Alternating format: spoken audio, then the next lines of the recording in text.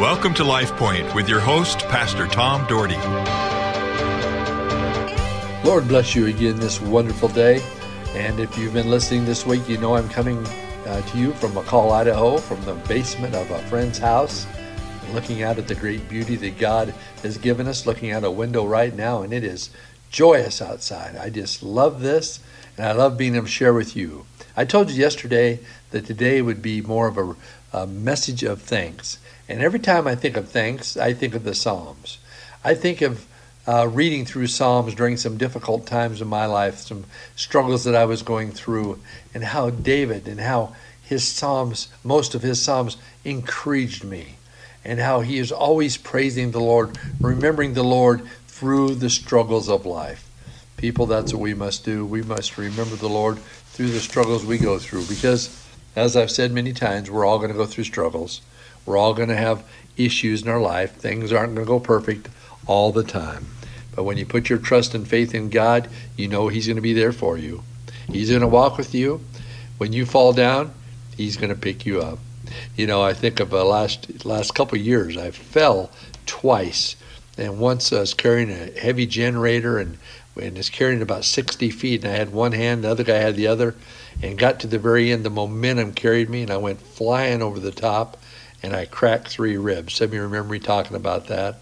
Then last year, I did something similar. I was moving my garbage can out of the house, and I had the lid. I didn't put the lid on. I let it flop, and I stepped on it, and I flipped the garbage can over, and I went over the top of it, and then I bruised 3 ribs, and on the other side, the other side ribs that I bruised from the first time. I'm thinking, are you kidding? And it'd been nice to reach down to have somebody lift me up. I was all by myself out there. I got up and kind of in pain and had a hard time breathing, but I got to my knees. But for us to know that when we fall down, Jesus is there to lift us up. He reaches down His hand on us, and He touches us. He touches our life, and He gives us hope for the future. He's there for you. He's there for me. And He's always going to be there for us. But we have to recognize that He's there. We reach out and call upon Him. Our Heavenly Father, help us to call upon You this day. Help us to recognize Your power, Your strength in our lives. Lord, lead us, guide us. I give You thanks and praise in the holy name of Jesus. Amen. Well, David, of course, was close to the heart of God. And we know, of course, David was not a perfect man. David sinned against God. You know about Bathsheba. You know that he had an affair with Uriah's wife, and then he had Uriah killed later on. He did some horrible things. But aren't you glad that God forgave him? That God forgives you? But Pastor, you don't know my past. My past is the worst past you can imagine. You know what? I don't care what your past is like. God will forgive it. God will help you move the right direction. God will give you strength to overcome. He helped David. He helped David be a man of God after the heart of God and to be king for 40 years in the most prosperous time in probably Israel's history. And David said some things in Psalms 103 that I want to share with you because I think they're encouraging. He starts out, he says, "Bless the Lord, O my soul, and all that is with me. Bless His holy name." You've heard that song, right? Bless the Lord, O my soul, O my soul. You know, can't remember the whole name of the song, but all that is with me, bless the Lord. Bless the Lord, O my soul, and forget not all His benefits, who forgives all your iniquity, who heals all your diseases, who redeems your life from the pit, who crowns you with steadfast love and mercy, who satisfies you with good so that your youth is renewed like the eagles. Of course, that's just the first 5 verses of that passage. He says, it forgets not all the benefits. Who forgives your iniquity. What is iniquity? Iniquity is sin. He forgives your sin. So many times I've had people say, well, Pastor, I can't come to church. If I come to church, the church will fall in on me because I've been so bad in my life. No, the church will do just the opposite. It'll welcome you in. It'll welcome you and say, thank you for coming to the house of God. Thank you for coming to worship. And know that I forgive you of your sin. I forgive you of all those things that you've done. You don't have to worry about it anymore. It's gone into the sea of forgetfulness. We're the ones that remember them. We have scars. I look at my left knee. I have 2 scars, one on the inside of my knee, one on the outside of my knee. And I remember on the inside of my knee, 1971, when I played football for Greenleaf Friends Academy.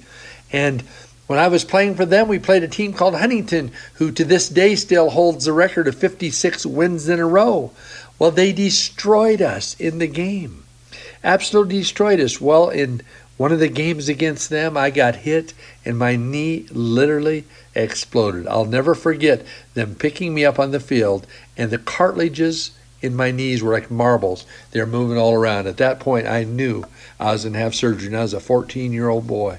And I went in and I had a major surgery. I was in the hospital 5 nights with that surgery. That was back before they did things a lot more clear. But I'll never forget that. I see that scar. I think about it all the time. And the scar is still a nasty scar because they didn't nearly know what they were doing back then. And then in 1992, I was playing church league basketball. I was playing, in fact, in a gym in Caldwell at the Oregon Trail Church of God, which, by the way, the gym is named James W. Dougherty Gymnasium after my father. And I was playing in a game there, and I came down, and I lost my knee again. Same knee, outside ACL, anterior cruciate ligament. And I had a major surgery. But you know that major surgery? It was... I was in the hospital for 2 days or a day and a half before coming home. Not like years ago. They've come a long way. But I look at that scar. I never forget that time. In fact, that's the last time I really played organized basketball because I was tired of losing my knees. But I look at that and I remember that. See, we remember the scars. But Jesus says he doesn't remember it anymore. It's gone. That sin you've asked him to forgive, it's gone. You don't have to keep bringing it up. You don't have to keep reminding him, Lord, remember when I did this? Remember that terrible sin I did? I'm so sorry. You've asked forgiveness. He's forgiven you. It's over. It's done with. You're on the right track. You've done it right. Don't let things dwell and knock you down. But Pastor, I've made so many mistakes in my life. Guess what? We all have. Every person listening today has made mistakes in their life. Every person listening today has something in the closet they don't like. That is everyone that's probably ever lived on the planet Earth. But God has forgiven every single one of them and says, follow me, follow me. He says, who forgives my iniquity, who heals our diseases. Yes, he heals our diseases. Who redeems our life from the pit, who crowns you with steadfast love and mercy. He gives you love. He gives you mercy to be a great person, a great leader, in your household, in your family, and at work. He satisfies you with good, and you're renewed like the eagle. See, then he says, the Lord works righteousness and justice for all who are oppressed. He made known his way to Moses, his acts to the people of Israel. Remember that? You remember how Moses led the people out of Egypt and how many of them doubted? And they got to the Red Sea. Guess what? Oh, we're done for. It's all over. Here's the sea. And now we look back. We see the chariots coming. They're going to kill us. We should have stayed and been slaves.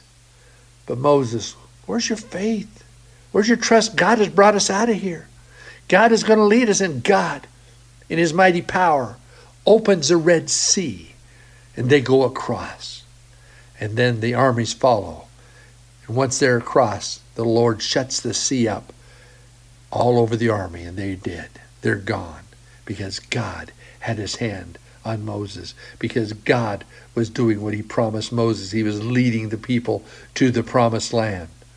See, he goes on to say, David says, the Lord is merciful and he's gracious. He's slow to anger and abounding in steadfast love. He will not always chide, nor will he keep his anger forever. He does not deal with us according to our sins, nor repay us according to our iniquities. For as high as the heavens are above the earth, so the great steadfast love towards those who fear him. And fear here, it can be used as love or reverence. Those who love him, for those who reverence him. As far as the east is from the west, so does he remove our transgressions from us. And you hear that all the time from different pastors and leaders. He forgives your sins as far as the east is from the west. He doesn't remember them anymore.